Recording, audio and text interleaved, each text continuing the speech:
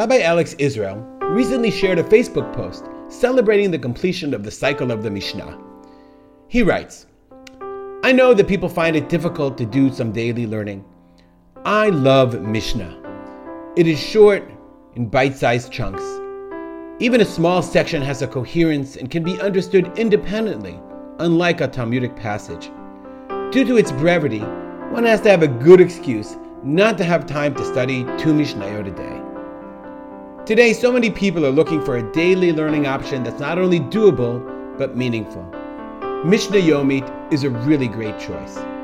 With the Mishnah Project, you can learn on our website, mishnah.co, on YouTube, or join hundreds of learners on the WhatsApp group or Telegram channel and receive the Mishnayot on your phone every day. And it costs nothing to join. Join the Mishnah Project at mishnah.co. That's MISHNAH.co. And make Mishnah study a meaningful part of your day.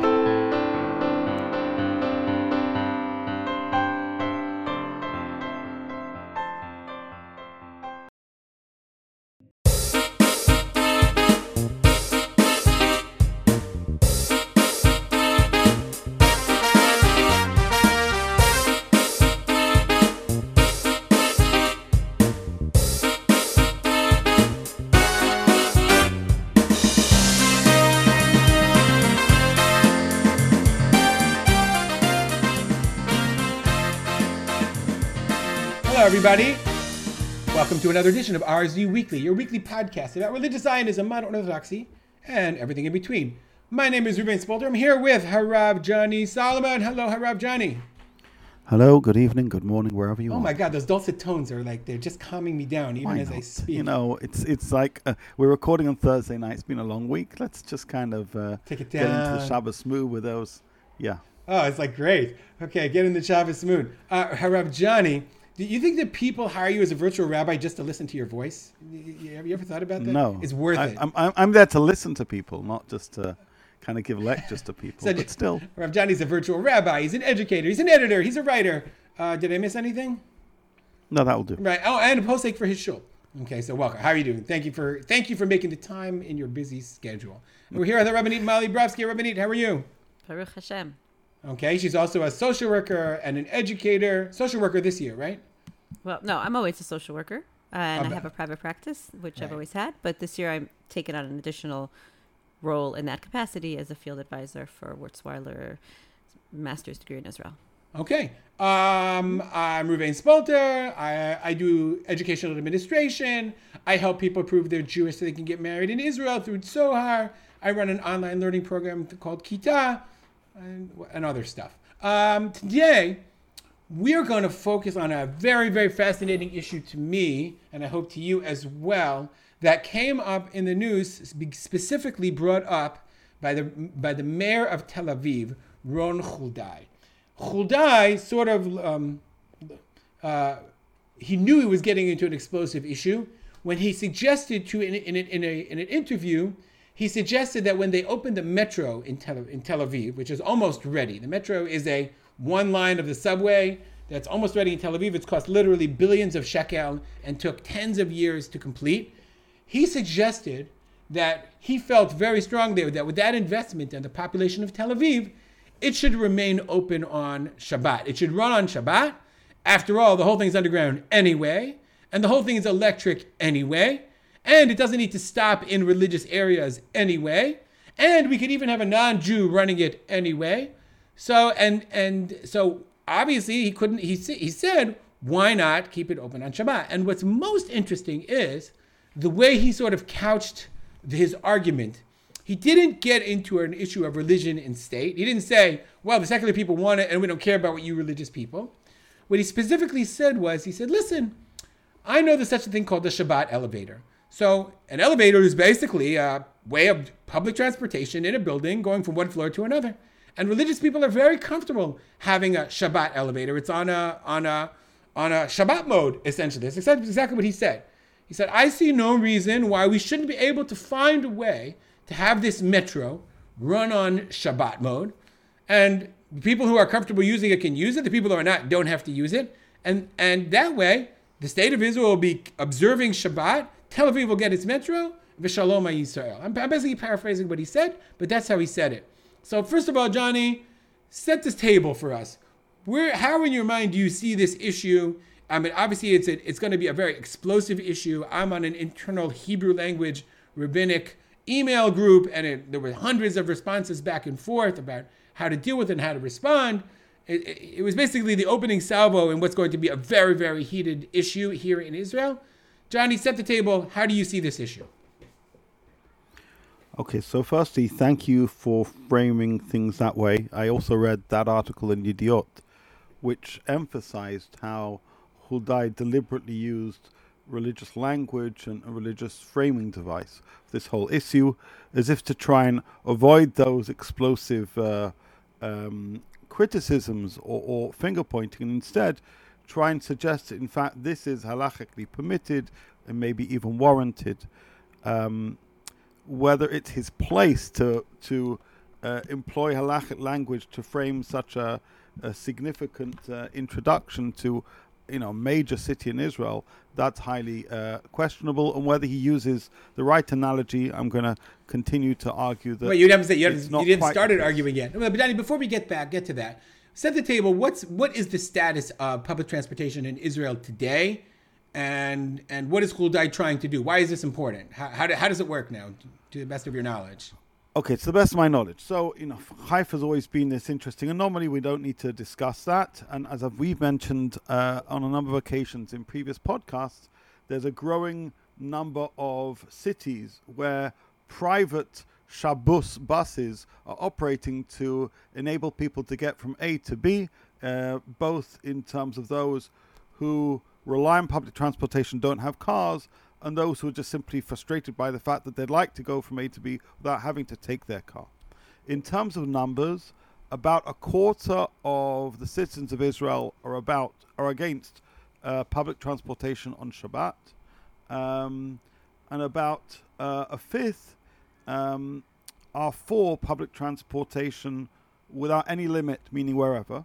And everybody else is somewhere in between. People saying, we don't mind it, but only in less religious neighborhoods, or this way or that way, or a non-Jewish person running it. So there is a broad range of voices in between those different extreme positions. Nevertheless, the numbers of those wanting and vocally expressing their want for public transportation is increasing.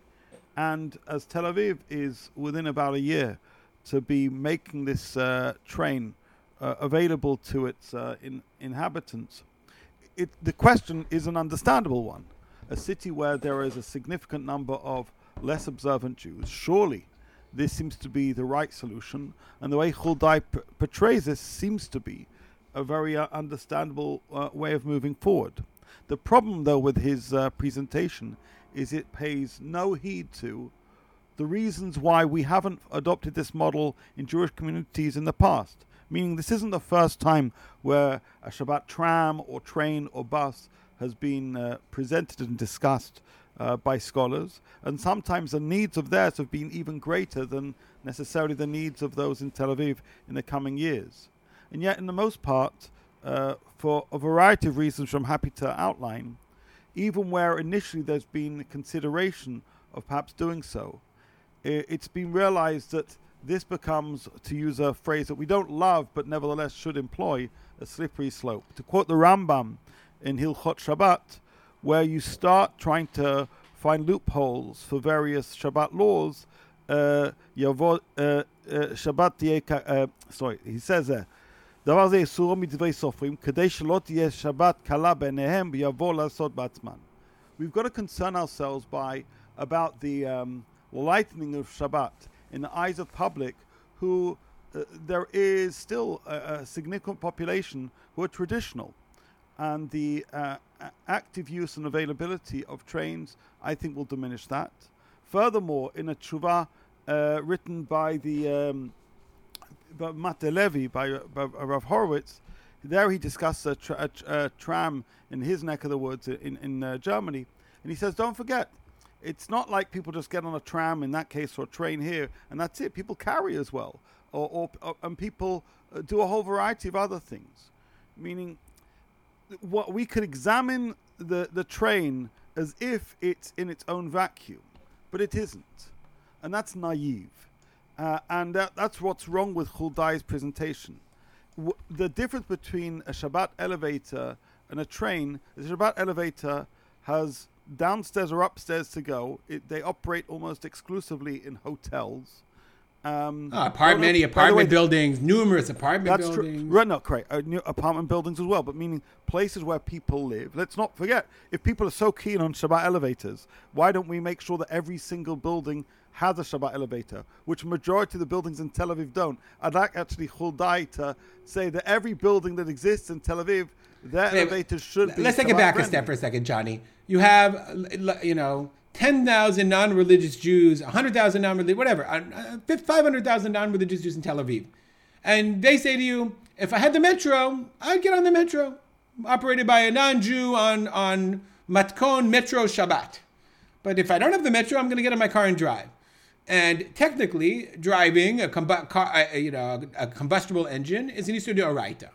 And running an electric train, I don't know what it is. Nobody knows what that is. But so maybe isn't 10,000 people riding an electric train halachically better than those 10,000 people all driving their cars to the beach on Shabbat? So I'll say two things. Number one is, unfortunately, there's been insufficient investment of time, effort, and focus of contemporary rabbis to explore issues of technology, electricity, where you say nobody knows what that is. Actually, that the sad fact is very few people have done really the work that they should have done, and too often there is a fear of electricity. And as Rav Nachum Rabinovich said, this is something we really do need to grapple with, and he himself was somebody who saw electricity as a positive thing that we need to know how to harness rather than run away from. So there's a shitati issue that too many poskim have a negative reaction to electricity. I don't. I think we need to look at things in a positive framework and understand how we can harness the tools at our disposal. However, I want to just frame your question as Rav Ovadia Yosef framed a question completely different. He was asked a question, Yabia Omer, which is better? It's ridiculous that even rabbis were talking about this then, even so now. A girl wearing pants or a girl wearing a mini skirt. And he said, I'm not going to answer that question that way. I want to say which one is that's worse. An entirely separate podcast, but okay. Right? Correct. No, but his first line is significant because you're saying which one is better. I want to say neither. I don't think which one is better. I can tell you which one is worse. But that doesn't necessarily mean that public policy should always give permission, should always enable, should always give license to something which I think is the least bad option of the bunch. Maybe we can think a little bit more creatively and constructively. Okay, I want to turn to Molly. You've been waiting so patiently. Molly, is it fair for a group of rabbis, the vast majority of whom don't live in Tel Aviv at all, to come along and say, no way, no metro, or a group of like the religious community to come and impose its will on a large majority of secular Israelis who would be personally affected by our objection to the change of the status quo on Shabbat? Is it fair of us to do that in this day and age? Yeah. Okay. So I want to say a couple of things. First of all, I think it's fascinating that Ron Huldai.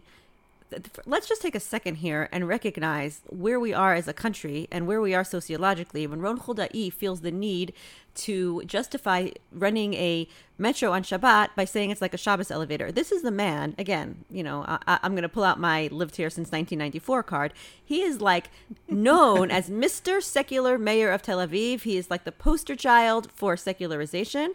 There were years when he would have never said a thing like this. He would have been like, we're Chilonim and don't take over our country. And it's fascinating that we now live in a time when he needs to kind of, he wants to sidestep the fight, and B, he thinks he will look better if he says, oh, I don't want to be Michal Shabbos. I would like it to be like a Shabbos elevator. Like the fact that he's using that language is just fascinating sociologically, and I think speaks to the fact that the country is definitely moving in a more traditional mode. Right. I think you're absolutely right. It's not reflective of Huldai. Huldai is reflective of the people he represents.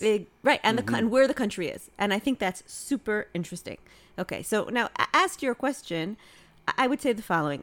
When I think about issues of, as they say in this country, status quo, right? Not breaking the status quo between how do we accommodate It's not the point is, it's not that just that you want to accommodate religious people.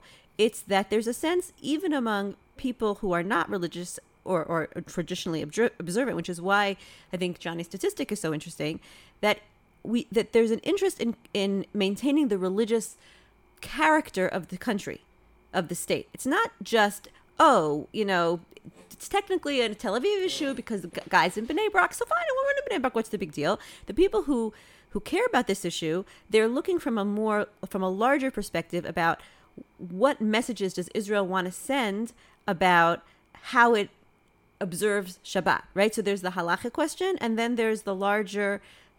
the which Israel is the question. Israel and what is and who Israel? Decides, right? Who decides and can we... Right, so that's why to me these issues are so fascinating, because they really go to the heart of identity and what is the Jewish state. So when I come to the question, I come to it from the orientation of there was this document put out. What was it called? The Gavizan Meidan Amanat. How do you translate Gavizan Meidan? Amanat is how do you translate into English? Johnny, how do you translate? That's our word for the day. Amanah. It's remember, you've been in 94. Like it's a constitution, but it's covenant. Not, it's like a covenant or like Nachon, that's how they discussed it, or some kind of whatever it is. The point is they were trying to find a way to create and again, compromise is a word where nobody's happy, so compromise isn't a great word, right? But an agreement of understanding. An agreement and understanding that takes into account... Covenant, it's a covenant. Covenant, right. Covenant. Right. Wait, Molly, just go back and explain what happened, what it was. This is really important. So Rav Yaakov Meidan, who clearly was representing Orthodoxy rabbinic leadership, and Ruth Gavisan, who was representing a secular point of view. However, she very much, I think, both of them are people who very much believe in building bridges within Israeli society. They decided to come together and really hammer out some type of a document, an agreement that would find a way to maximize meeting the needs of both I don't know how you want to say it, both populations, right? In a way that would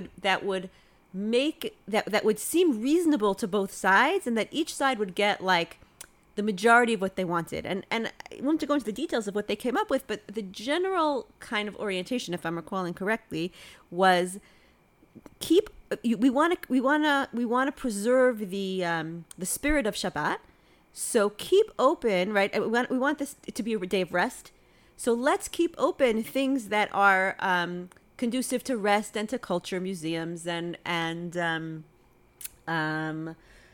don't know if cafes. You said restaurants, coffee houses, things of that nature. Exactly. And businesses should stay closed. Right, that's like, that's not everything. It's said obviously in the Amanah. Let's just use that word. But the idea being that they weren't trying to solve it from a halachic perspective. They were trying to solve it from a sociological and theoretical perspective, which I think is much more successful. And that's it's really important to note, Molly, that Rav Meidan acknowledged that there would be public transportation. Right. To get to your museum or your coffee house or your beach. That's part of where you give in. Like, okay, so there'll be... And again, Meidan is not saying he thinks it's mutar to take public transportation. He's saying, I don't think this is halachically permissible, obviously, but I'm not going to impose that on people who feel differently than me, but I will ask them to respect my sensibilities about the spirit of Shabbat, and therefore, if we come to this kind of a compromise, I'll get, national character, right? And they'll get the freedom to choose to live their lives, not completely, because you're still limiting them to some level, but we're not going to do what this phrase kfiyah datit. We're not going to do religious coercion.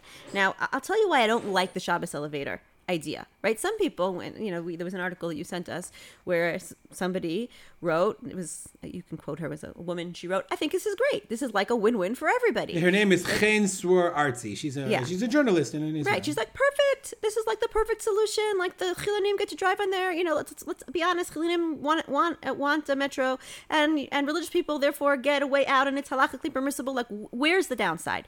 And I will tell you that I think that I think the Shabbos elevator analogy has tremendous downsides. I think it's a very bad path to go down, in my opinion. Why? Because I think Johnny said it nicely.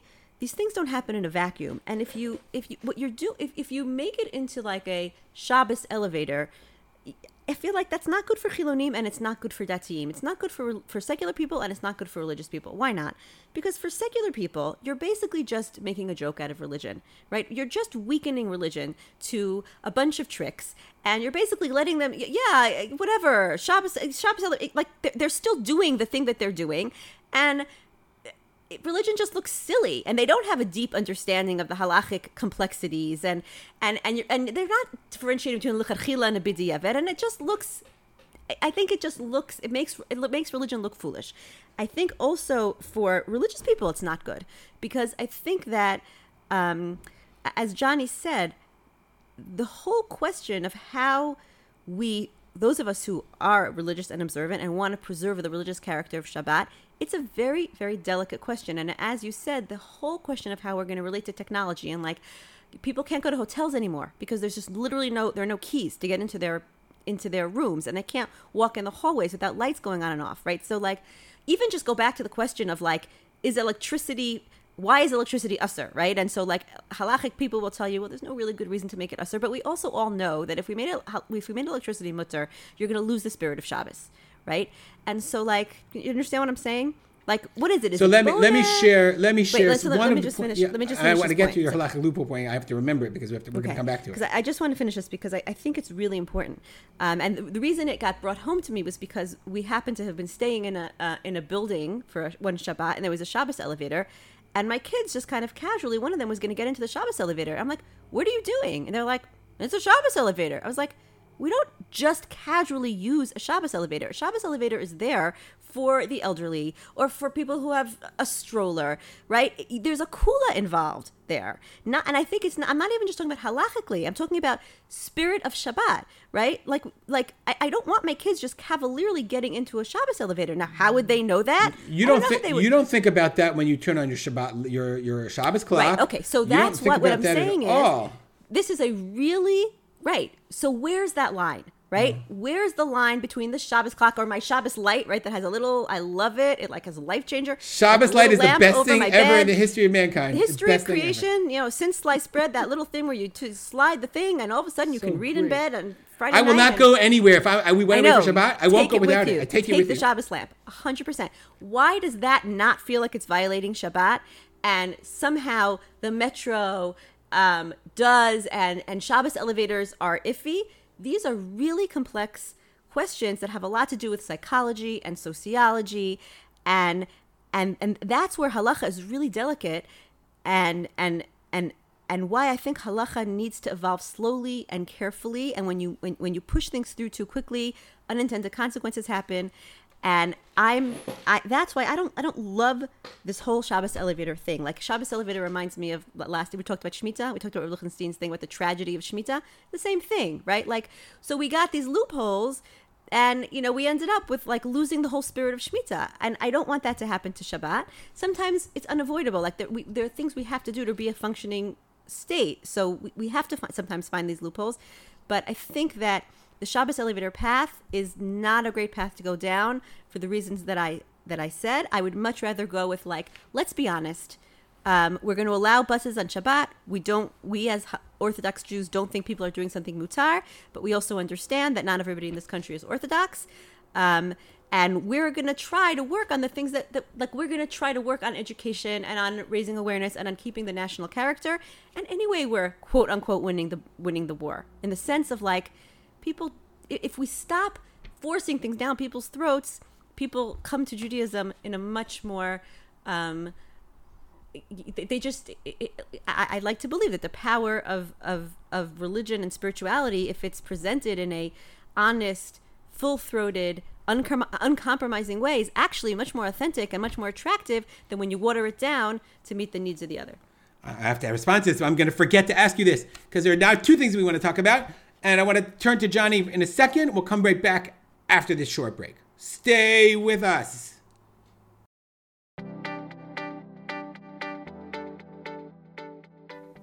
Shalom, this is Rav Johnny Solomon, and I would like to tell you about the services that I provide to men and women around the world. Firstly, if you have a she'ilah, a halachic query, or a halachic topic, you would like to learn more about as it applies to your life, and you feel that you don't have a Rav with whom you can discuss this question, I offer online halachic consultations. Secondly, if you have some theological or spiritual query, or if you're in need of some chizuk, I provide spiritual coaching. And lastly, if you'd like to learn about a particular Torah topic, I offer one-to-one learning. For each of these services, you can book an appointment for a small fee at my website, rabbijohnnysolomon.com, which seamlessly, with the magic of Calendly, then appears in my online calendar. And within a few minutes, you'll receive a message with a Zoom link. Thank you for listening, and I look forward to talking with you. And we're back. Johnny, Molly mentioned a number of times the idea of halachic loopholes in Shabbat elevators. Molly lives a stone's throw from the home base of Machon Tzomet, whose entire existence is there to create halachic loopholes. And I'm quoting Molly. She just said, sometimes they're unavoidable. You have to run a modern state. I'm not sure that's 100% true. You have to run a modern state. But when you run a modern state, you could say, in order to run the state, we have to be Mechalel Shabbat under said circumstances, and therefore we're not going to create halachic loopholes, and we're going to be Mechalel Shabbat, like I had this discussion with my son. If the Torah says a person who is sick has to take a car and travel to the hospital, get in the car and drive to the hospital, and that's not Chilul Shabbat. That's Kiyum Shabbat. That's Kiyum Pikuach Nefesh. It's not Chilul Shabbat. But when you create halachic loopholes, if I can create a Shabbat car, and a Shabbat pen, and a Shabbat phone, and a Shabbat elevator, ultimately, the way Molly, you said it, the way people will perceive as halacha as a joke. And I think Chuldai, by mentioning Shabbat elevators, was basically saying, hey, you religious people, you find loopholes when you want to. You understand that if you really want to have an elevator, you figure out a way. I really want my metro, so why can't you figure out a way for me? Johnny, do you think the idea of Machon Tzomet, this is something that I wanted to come to, is a good thing?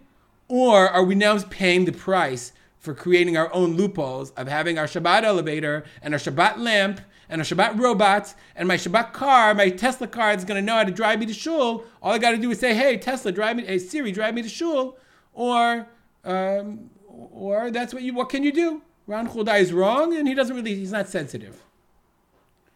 I'm not going to comment about Ron Chuldai's perception of halacha and the role of loopholes, if we're going to use that term. I don't think that's quite worthy of our attention. You're raising an interesting question about Tzomet, and I want to go back to the point I raised, which is Machon Tzomet is doing their thing. I wish them the greatest success, and they make people's lives easy. I have nothing more than praise and admiration for the work they do, and that's without any caveat or condition. Nevertheless, what I do believe, and I alluded to it with my reference I'm sorry to interrupt you just for a second, because I might have come across as a little too strong. I actually totally agree with you. I mean, my mom can't go up and down the steps. And she got a Tzomet, she got a Tzomet switch on her stair lift, and now she can leave her house on Shabbat. But you know what I'm saying? Tzomet are trying to find very specific solutions to very specific problems. Here we're talking about something completely different. Okay, and though yes, they work with industries, and I acknowledge that and respect that. The wider question of our gisha, our relationship with electricity, I don't think, as I say, has been fully ironed out. I think the person who was closest to come up with a nuanced halachic model that really is cognizant of the needs of the time and has a positive approach to such things was Rav Nachum Rabinovich, and there are a few who've taken up that gauntlet to take things further, not to be deliberately revolutionary, but to actually look at the world and say, electricity is a good thing. It warms our house. It gives us food. We need it. But how do we do it, not just in the problem areas, but instead in the necessary? And to be honest with you, if we're honest with ourselves, we use it every Shabbat. We rely on some kind of kula that, they need it for hospitals or whatever. But nobody ever takes any precautions not to use it. It's part of modern life. It's just part of modern life. We sort of ignore the fact that we rely on massive Chilul Shabbat in order to run our lives and pretend that doesn't happen. Right. I think the conversations which did have in the early years of the state, we've kind of like just put them to the side and said, let's just not get involved with them. We've got distracted by other conversations.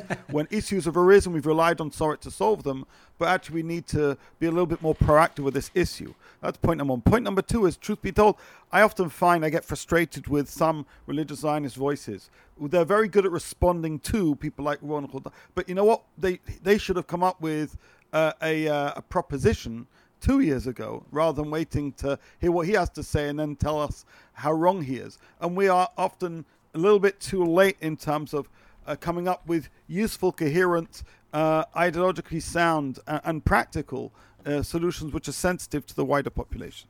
That's point number two. Just two more things. Thing number three is there's an interesting set of tshuvot by Rav Uziel, who gave permission, by the way, to a Shabbat tram in Bombay. And he gave a whole bunch of reasons why it would be halachically. Wait, he didn't give permission to run it. He gave permission for people to get on it. To get on it, correct. Couldn't go through couldn't go through mostly Jewish neighborhoods. The people of Bombay cared what the Jews cared about in the Jewish neighborhoods?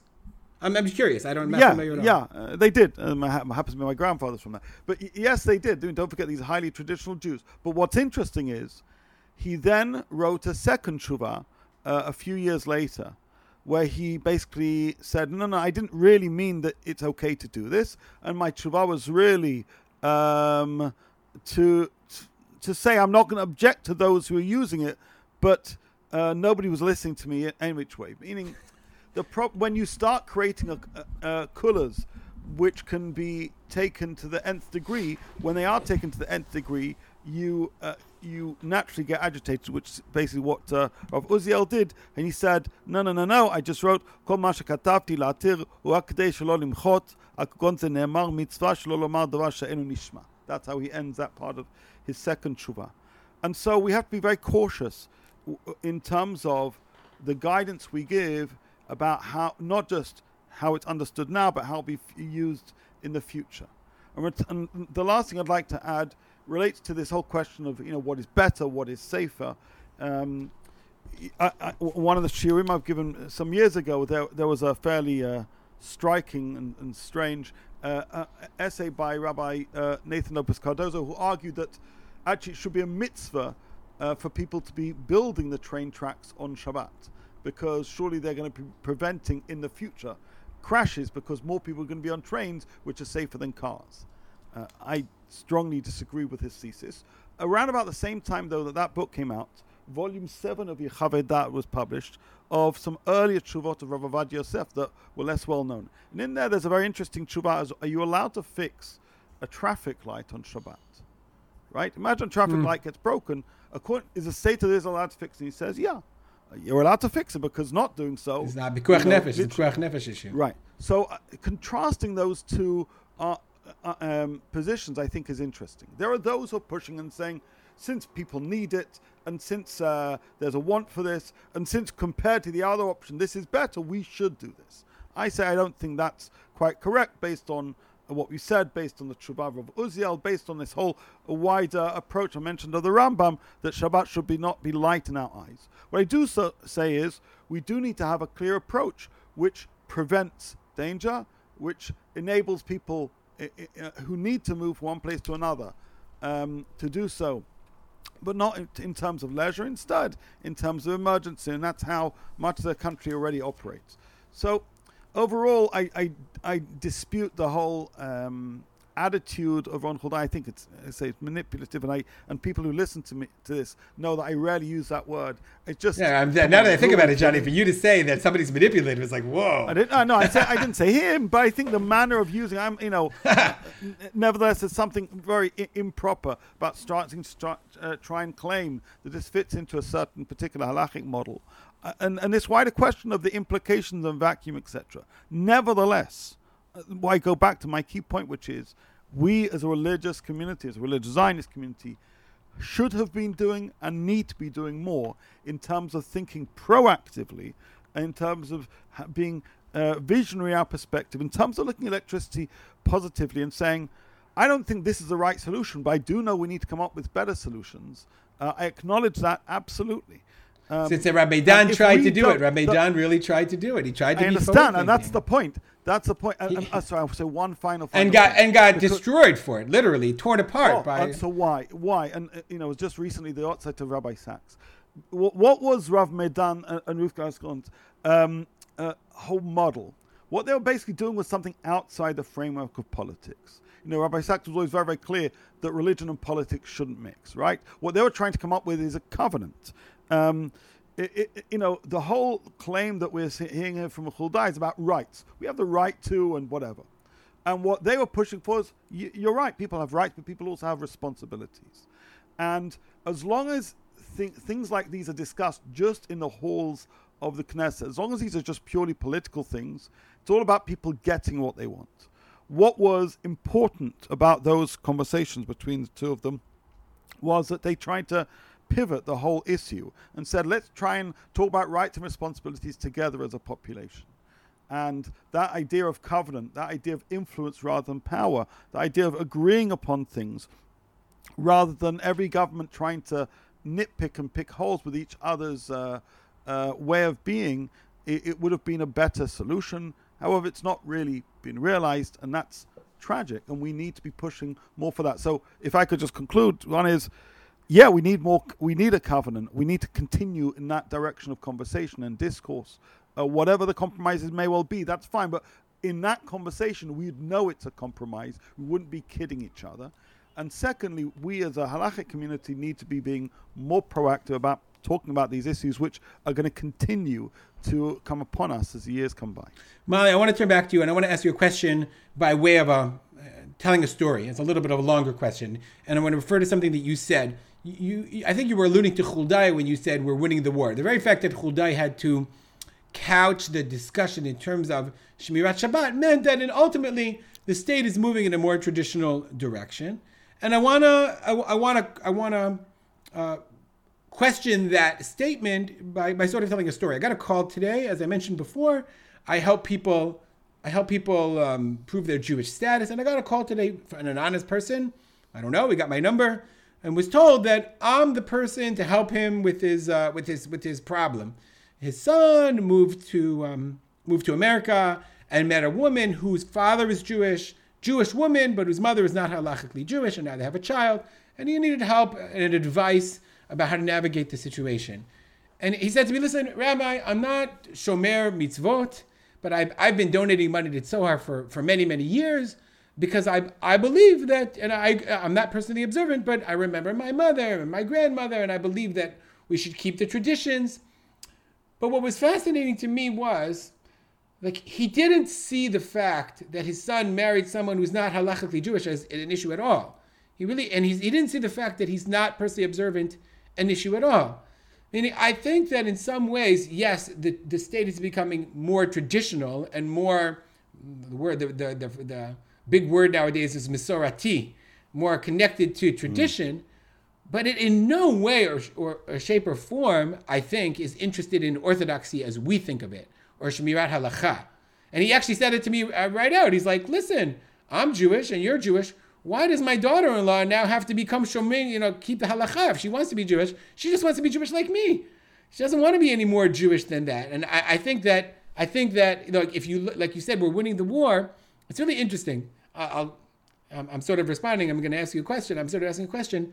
My son serves in the Air Force, and he it was Sukkot, and we invited two of his co-soldiers to come join us on a Friday night.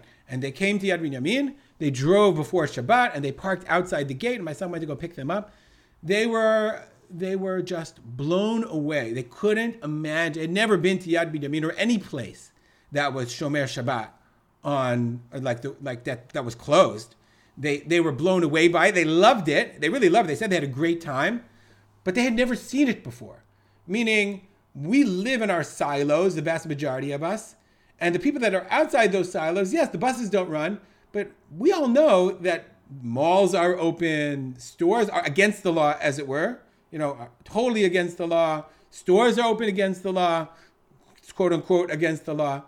I'm not sure we're winning the war. We might be winning a cultural battle, but while we're winning this cultural battle, are we really winning the war? when we're trying to impose orthodoxy on a community that's not looking for what we're offering, but looking for something totally different. So the question is, what's the word, and are we winning? Is that Yes, the question? that's the question. Okay, so I think, I'll tell you what I think. I think culture comes first.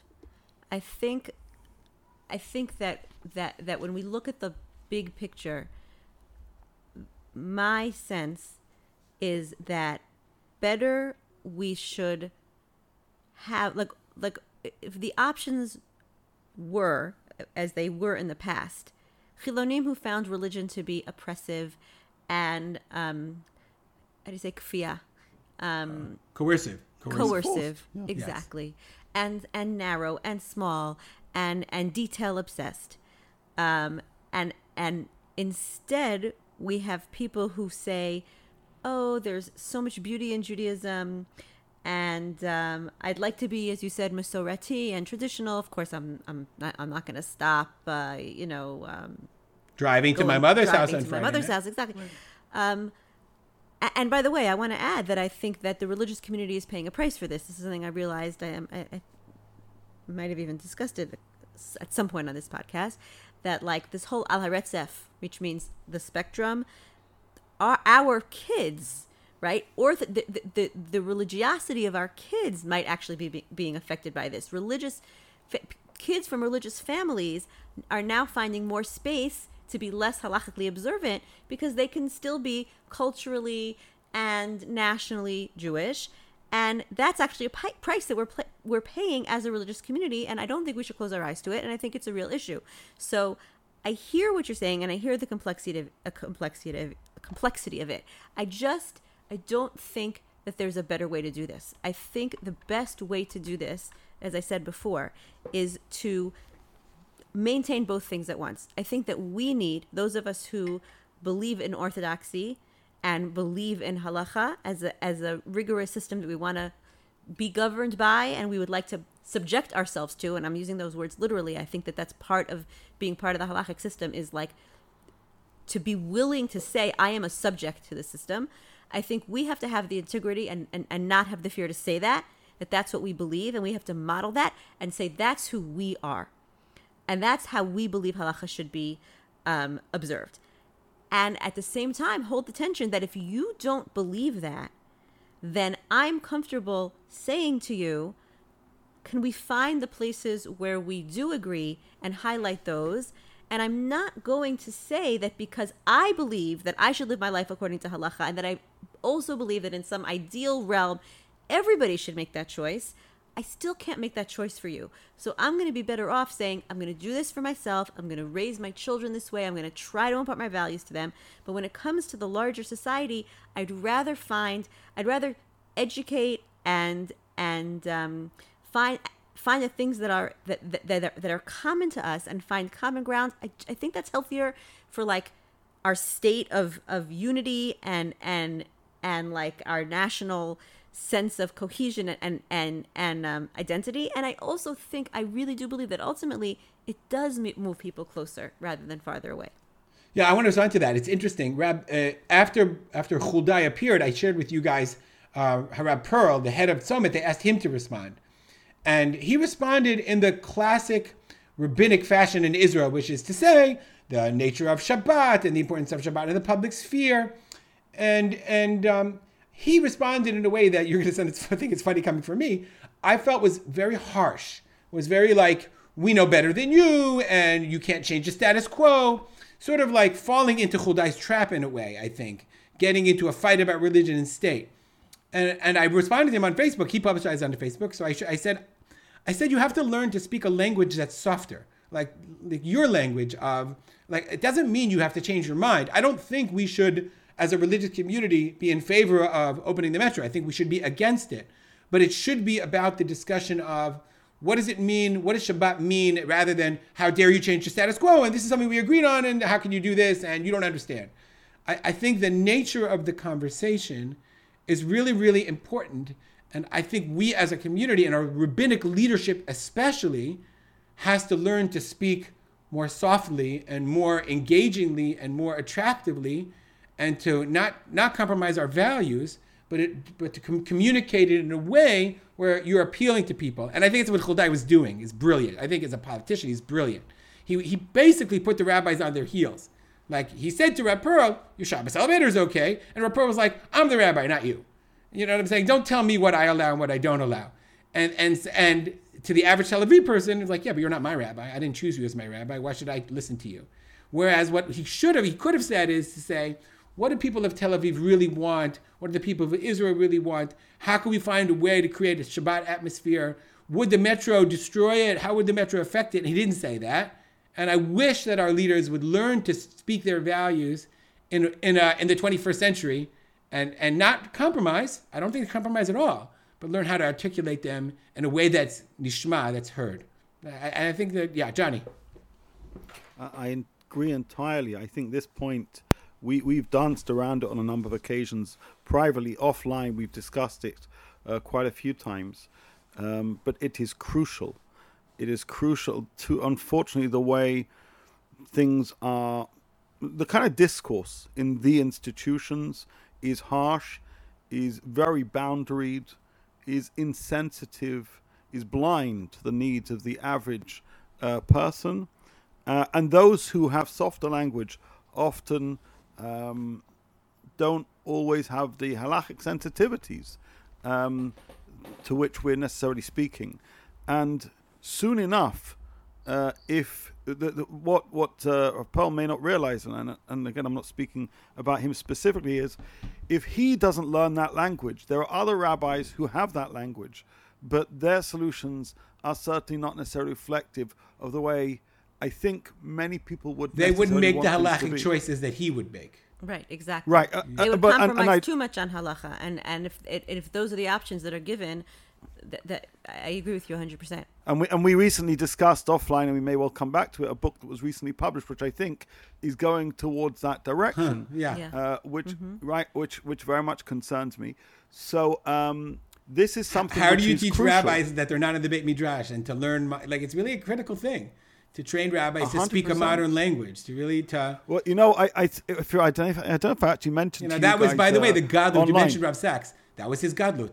To be able to communicate the values, not compromise his values halachically, 100%. And to represent it, but to say it in a sophisticated and understanding and warm, so the person who's listening could say, I disagree with you totally, but I loved it.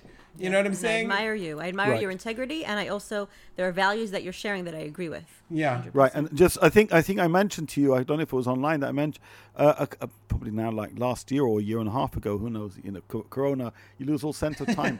I went to have a meeting with Racheli Frankel. I was thinking about different things, kind of ways in which I can make contributions beyond my community.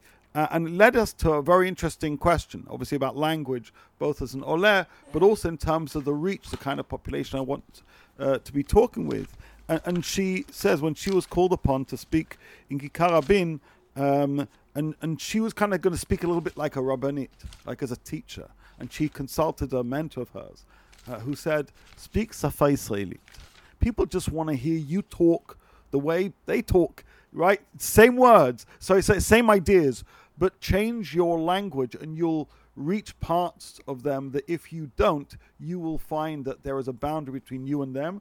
And she said, I did, and it really completely transformed the reception of the ideas I was sharing. And I think Safa Israelit, in every dimension of that word, is something we need to be pushing more and more. And in the diaspora, broader ways of sharing ideas, both in terms of platform, but also in language. So I have to quote, I think it's Racheli Frankel. I heard this in her name, and I think she said it. And I think she said it at on one of the Yemei Zikaron for when the boys were after the boys were killed. And I was thinking about this morning, and it just struck me in Shacharit.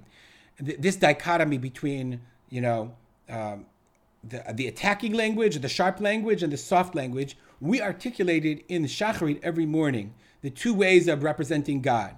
The first one is, okay, V'kulam mekablim aleim ol malchut shamayim zeh mizeh, v'notnim be'ahava reshut zeh lazeh. They give each other permission with love. Lakdish liotzram b'nachat ruach. Like, just think of the language, v'safa berura v'ni'ima. Like, think about the tone that's being conveyed. Kulam ke'echad onim be'ema ve'omrim be'yirah. They don't say kadosh, kadosh. They say kadosh, kadosh. And then, but the other side, ve'ofanim v'chayot hakodesh bera'ash gadol mitnasim le'umat serafim. Like it's a rash gadol. They're yelling back. And I was thinking about this. I'm in Shacharit. Sometimes when I think about it, I'm moved by this safa brura une'ima. Clear. I think it's beautiful. And, I was like, it's so powerful. But in terms of our conversation, don't forget there's a din in Shulchan Aruch that says on Erev Shabbos, parents of a home, specifically first to man, but it would refer to both, they shouldn't speak in harsh language that makes people agitated and afraid. Instead, even though there are reminders to do Erev Shabbos, it should be done with delicate tones. It's funny, I start with delicate tones. You did. We're come full circle. Right? And I think here that's a point. If that's the din in the private home, that when Erev Shabbos in my house, like it's also a balagan, right? And the halacha says, okay, remind people, but remind people in the right tone. So here we're talking about Shabbat in the public space. So talk to people in the right way. And I think that this is a massive gap, if not failing, within the religious Zionist community. And it's something we should say to ourselves, you can't blame people for not hearing what you haven't said. And that's what we need to learn to say. Molly, wrap us up. Yeah, I just want to add one thing, which is so fascinating to me. You know who does this really well? It's interesting because Johnny said Racheli Frankel. The other person who does this really well is Sivan Rav Meir, right? Yeah. Who's Haredi. She's not just like religious. She's yeshivish. But she just like religious. She's not, she's not, you know what I mean? She's not Dati Leumi. She would identify, I don't think, as Dati Leumi. She identifies as, I think she's on the spectrum. She's on the spectrum towards the right. But she has that ability to speak b'safa b'ra u'v'ni'ima. And by the way, I stumbled on Facebook across some like very, very like Chiloni, but not I don't mean Chiloni, like anti-religious site. They can't stand her. She drives them crazy because of this, because they know that she's the real threat. And that this language and that this approach is really gonna. I agree with both of you that's. If more people would adopt that tone, I think we would all do better. But I think it's quite interesting that it's two women who. Yeah, I was just about to say that. Who figured this out. Rabbi Sachs did it. Rabbi Sachs did it, but he was in the Chutz. The only reason I'm saying it, I'm not saying woohoo women. I'm saying because you mentioned the Safa of the Beit Midrash, right? And I think that Rabbi Sachs, interesting, grew up first in the university.